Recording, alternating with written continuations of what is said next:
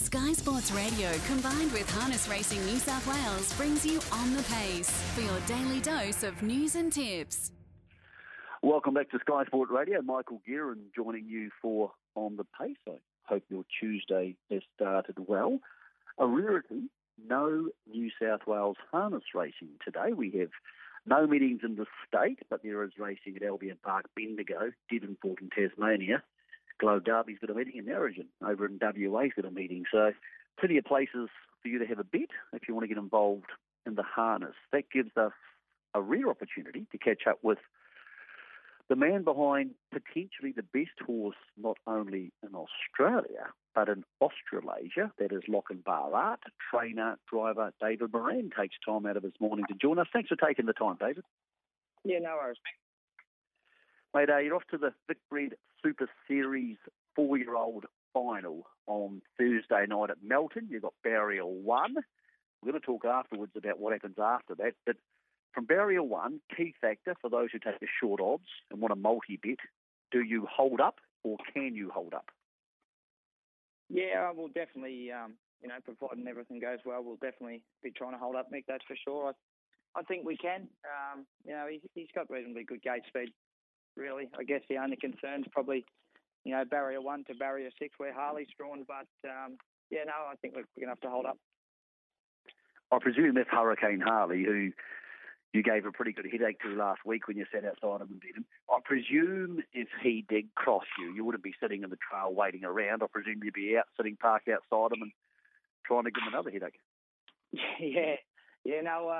I haven't dived too far into it. Generally, just wait to the green light goes on and make the decisions from there. But I suppose you stay in the pocket and you always take that little bit of a risk. But I'm not 100% sure yet. Mate, it's been a massive 2020. You started 2020 with a good horse, but maybe not a horse people thought, apart from you, was a great horse. You managed to win the Bonanza at Melton in a 1:48.6, which is a Victorian state record for a mile rate. You then won the Chariots of Fire, massive in the Miracle Mile, and then you absolutely spanked King of Swing in the Victoria Cup. Did you see this coming? Did you think you had a horse who could do all of that? He's always shown me that he was going to go to some pretty highs, but probably not to what he has done. And with some of the races and the horses that he's raced, the arrogance that he's done it in.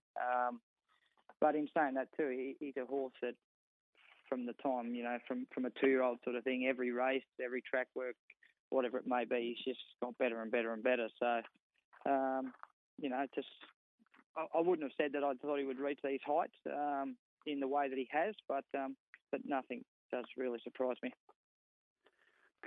If you get through Thursday night with a win on the board, I know you have a sort of a plan for what's going to happen next in Victoria. That could be Shepparton, maybe a Ballarat Cup, but definitely a Hunter Cup and a Ballarat Cup together. Then you might have a little surprise for the harness racing fans listening to Sky Sport Radio this morning. You want to qualify for the Miracle Mile, but you might not do it at Menangle, David. You were telling me yesterday you might go to Newcastle. Yeah, that's right. Yeah, Kevin and Leonie Gordon that own the horse, they're locals there at Newcastle. They've been there for a long time, and it's been their biggest dream is to win a Newcastle Mile. So hopefully this year we can try and do it for them. Mate, if you take him to Newcastle, that's a 2-week swing until the Miracle Mile. I presume if he goes there and wins, you get the automatic invite. Is it a case where you would then take him back to Victoria and come back for a Miracle Mile? Yeah, most likely, Mick. Just depending on what's sort of going to happen at home and how many horses we've got here and different things like that at the time. That's probably going to be the biggest thing. It'd be great to go away with a horse for 2 or 3 weeks on end, but sort of not that easy when you've got other horses in the stable. So it's just something we're going to have to work out at the time, what's here and what's around. There is a few to go up. We've got a couple of 2-year-olds that race this year that will hopefully go up for the Derby around Miracle Mile time also, and then you've got the Pink Bonnet and the Sapling, which, we've got a couple of 2-year-olds that we brought through the sales that seem to go pretty well. So, unless there's 4 or 5 to take, then we may just stay up there. But otherwise, yeah, we'll just have to wing it at the time.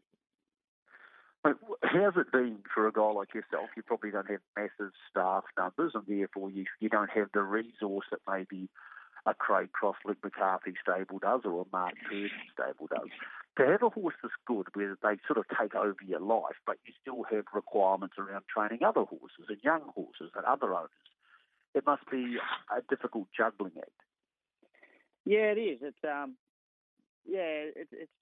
It can be hard, that's for sure. It's it's one of them things you don't like to sound too arrogant the way you go about it, but it's been very good. It's been a great ride and it's been a great thrill, but there's been a few headaches along the way with it. You look at trainers that have done it in the past, and it's a real credit to them, because not if you're going to travel away with one or two horses for periods of time and distances a long way away, it's very hard to try and manage your stable back at home when you haven't got the resource to either have too many staff or finding the right person. It can be extremely hard. So yeah, it's not all fun.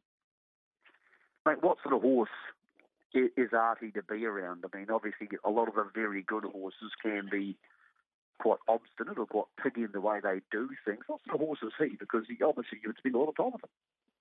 Yeah, no, he's pretty cool. He's pretty laid back sort of fella. He, we've sort of tried to keep him that way and not sort of, keep him on his own and let him get it too far ahead of himself. He goes out with another horse, generally not leading up to a race, but when he's not racing, he goes out with another horse in the paddock every day, and they get along pretty good. So it keeps him pretty subdued and things like that. So he's pretty laid back and he's pretty easy going. Mate, you've got a one all against King of Swing. You beat him in the Victoria Cup. He beat you in the Miracle Mile. Your 2-all was Self Assured. He beat you twice as a 3-year-old. You beat him twice as a 4-year-old. What do you make of those three? Like, Self Assured's back next week at Cambridge. King of Swing has obviously been very good for the last year. Do you think you have the best horse? Well, they're great horses. They're all great horses in their own right. And I think I think it comes down to a lot of them races is barrier draws and runs and things like that. I think King of Swing's run was exceptional in the Victoria Cup.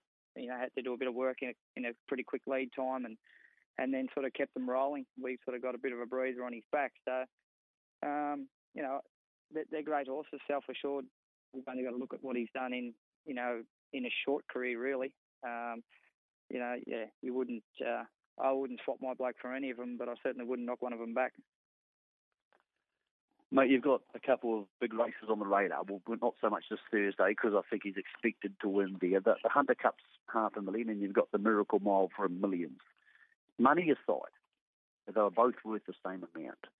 If you could only win one of them between now and March the 6th at Menangle, which one would you want to win?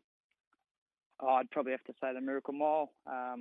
It's probably a race, It's a race that's on the calendar every year that you would just dream of winning, when you're a kid growing up and things like that. And even now, I guess it's a race that you just, it's probably everyone's dream to win an Inter Dominion or a Miracle Mile. For me, the Miracle Mile sort of probably sits above an Inter Dominion.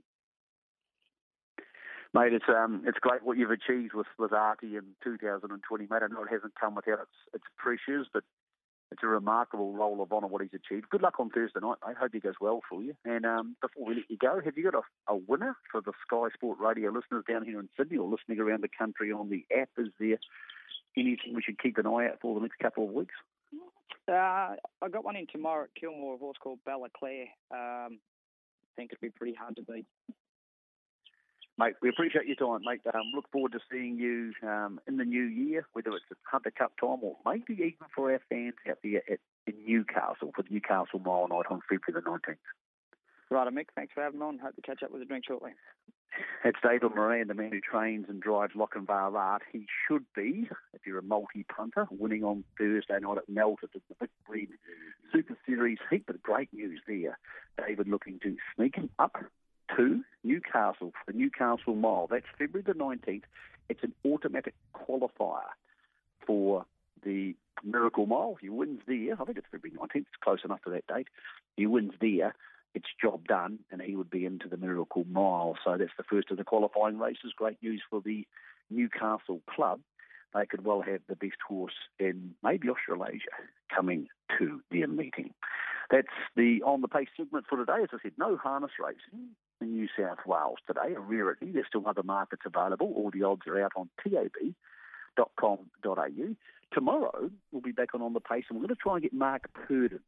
The reason being, on Thursday, he trains the favourite for the Auckland Cup, which will be the last race he officially trains in for some time. He takes a sabbatical from racing. He will not be training horses in his name from Friday morning. We'll go and talk to him about that decision and what happens next in his life, and of course get you a winner for Thursday on the Pace from 10:30 tomorrow morning. Champion Mick Guerin there with On the Pace. And Mick, if you're still on the line, what about Frontman yesterday, mate, at Rotorua? It was a big win. Mick actually tipped it up, and it got the cash. It was heavily back from the Baker Forsman yard.